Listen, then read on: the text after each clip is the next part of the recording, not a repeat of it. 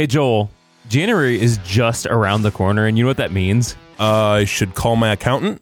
Well, yes, but no. I mean, it is going to be season 3 of the Dudes and Dads podcast. It is, Andy, and boy, oh boy, are we excited to share. We're pumped to share more conversations with dudes and dads that are dudes. And non-dads and non-dudes. Yeah, all of that. All of those good things. We want to continue the conversation on this show. We just are thrilled with the community that has been developing over the past 2 seasons, and we think we're just going to continue to grow our community as we have meaningful conversations.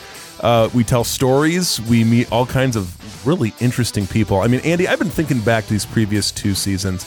The people that we've gotten to talk to are amazing. They're amazing. They're absolutely amazing. And they've become friends. They have. We even call them our official alumni now, and we are even looking forward to more alumni for the show.